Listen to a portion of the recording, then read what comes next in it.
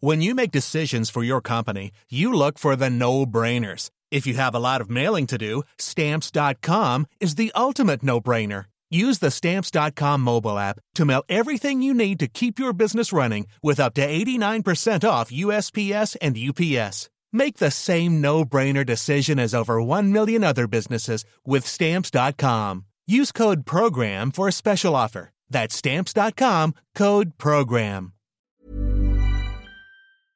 In 3, 2, 1.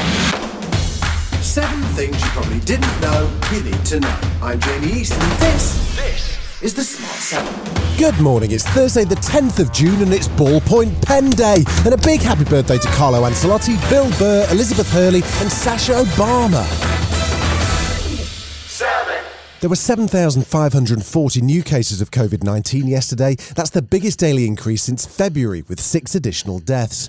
As the Delta variant spreads, the NHS is also seeing a rise in hospitalisation, with over 1,000 people now admitted with the virus. Boris says the roadmap's been designed to allow time to look at the data, and they'll review the last 4 weeks before making a decision. What everybody can see very clearly is that cases are going up, and in some places hospitalisations are going up. And I think what we need to assess is the extent to which the vaccine rollout has built up enough protection in the population. In a positive sign for the vaccination programme, 1 million shots were booked in a single day once the booking system for those aged 25 to 29 opened, in a rush that Sir Simon Stevens of the NHS compared to Glastonbury. Meanwhile, as Andrew Lloyd Webber pledged to reopen his theatres come hell or high water on June the 21st, Community Secretary Robert Jenrick had some words of wisdom. We want to get those theatres reopen, but I just urge him to bear with us, wait for that judgment by the Prime Minister on the 14th of June. We don't want these restrictions to be in place a day longer than is necessary. Wednesday brought Prime Minister's question time round again, with Keir Rodney Starmer on the attack over the G7 summit and the need for a world vaccination plan. The Prime Minister has made big promises on this, but it needs a truly global effort to make it happen.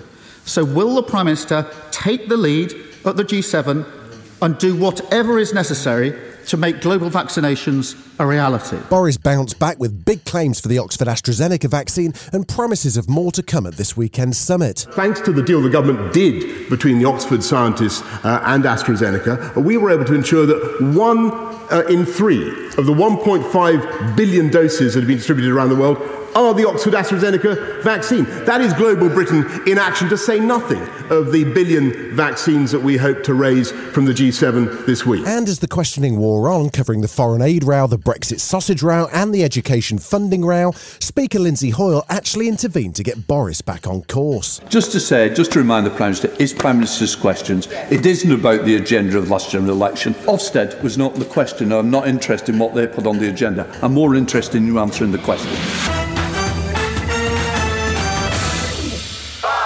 Joe Biden climbed aboard Air Force One yesterday and headed to Cornwall for the G7 summit.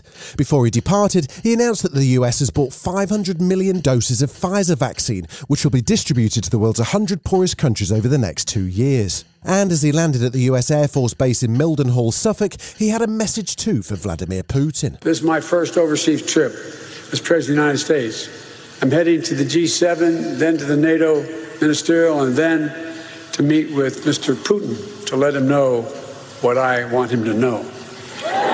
Meanwhile, in Ohio, hearings on vaccines took a weird turn as a conspiracy theorist explained her new theory about magnets. I'm sure you've seen the pictures all over the internet of people who've had these shots and now they're magnetized. They can put a key on their forehead, it sticks. They can put spoons and forks all over them and they can stick. I mean, useful as that would be, because I can never find my keys, it's sadly total and utter bonk.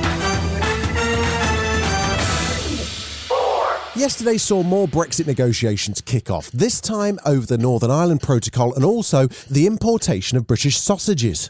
British Chief Negotiator David Frost wasn't too impressed by how the talks went. The situation in Northern Ireland is a sensitive one, and the protocol is delicately balanced to support it. We don't see what risk is caused to Northern Ireland if chilled meats are imported there from GB. And as the difficult conversations around the Northern Ireland Protocol and the border threatened the Good Friday Agreement, both Joe Biden and the EU Vice President Maroš Šefčovič made their position very clear. This is a matter between the EU and the UK.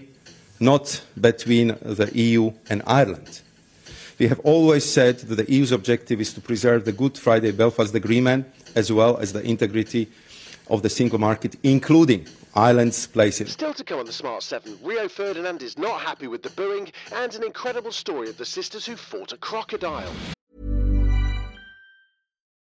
For the ones who work hard to ensure their crew can always go the extra mile, and the ones who get in early so everyone can go home on time, there's Grainger, offering professional-grade supplies backed by product experts so you can quickly and easily find what you need.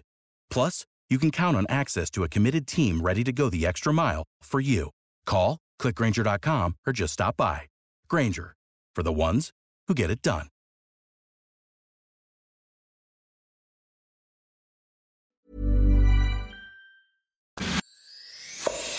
You're listening to the Smart 7. If you're enjoying it, you might also like the Smart 7 Ireland edition. Just search and follow us on your favourite podcast platform.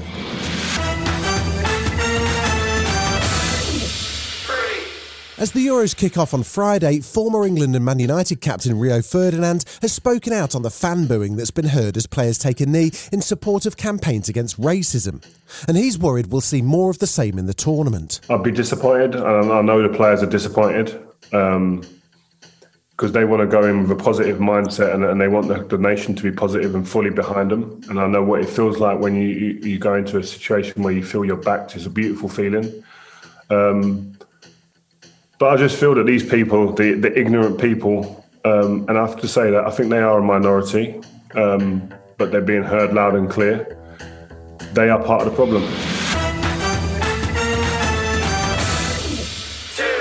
Twin British sisters Georgia and Melissa Lorry were happy swimming in a Mexican lagoon when they were attacked by a crocodile. Melissa was dragged under the water, but her sister managed to save her life by punching the croc repeatedly in the head until it released her.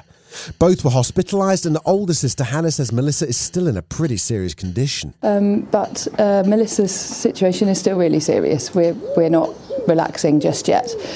She's still intubated, still in a medically induced coma, and she has now developed sepsis. So she had a lot of water and grass and things in her lungs because crocodiles try and drown people, and she's got some bite wounds across her tummy and her legs, and some of those have become infected as well.